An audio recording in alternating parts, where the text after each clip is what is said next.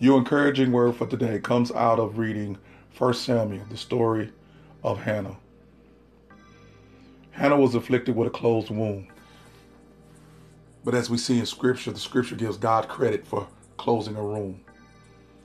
So many times we look around outside of us into other places and want to blame other people for what's afflicting us.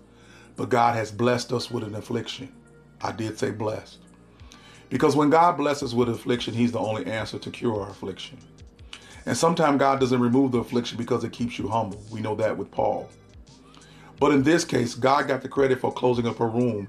And on the surface, to the outside, she was being tormented by the other wife, and she was having more children. And knowing the Middle Eastern culture, to have a child, and especially a boy child, is very important. And she was being tormented because she felt that she was less than a woman not to be able to produce a child for her husband, who loved her dearly. And even told her it was okay that he would show that he loved her with material blessings. But there's some things that's in our hearts that only God can feel. So one day after Hannah performed her duties as a wife, she went to the temple to pray. Her prayer was persistent. Her prayer was patient. Her prayer was part of praise. And she prayed for God to give favor in her life.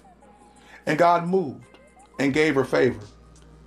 But in the story, her prayer was a prayer of silence and a prayer of pleading, to the point sounds were not coming to her from her mouth. And the clergy that was there, Eli, thought that she was drunk.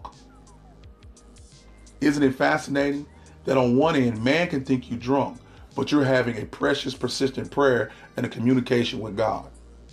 And through that prayer, she had vowed to give her son back to God. So not only was she praying to be blessed with a child, and a male child at that, she wanted to give back to God what she prayed for.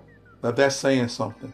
How many times in your life have you prayed persistently to God and then told God that once you receive the blessing from your prayer, that you would give back to Him what you prayed for persistently for His glory and His service?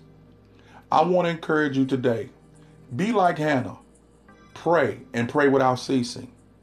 And sometimes your prayer will be so deep, your lips will be moving, but no one will hear you. You just keep on praying.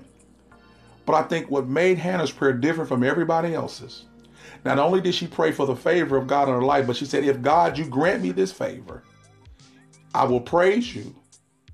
I will glorify you, but I will give you back what I prayed for to glorify you more and to be of your service. And that's where her son was born. How many things can be manifested if we're willing to give back to God what we prayed for? So think about it. Pray without ceasing. Pray persistently. Pray consciously. But more importantly, be willing to give back to God what you prayed for. This is Pastor Teacher Dr. James Sutton. I want you to be encouraged, be blessed, and keep on praying. Peace.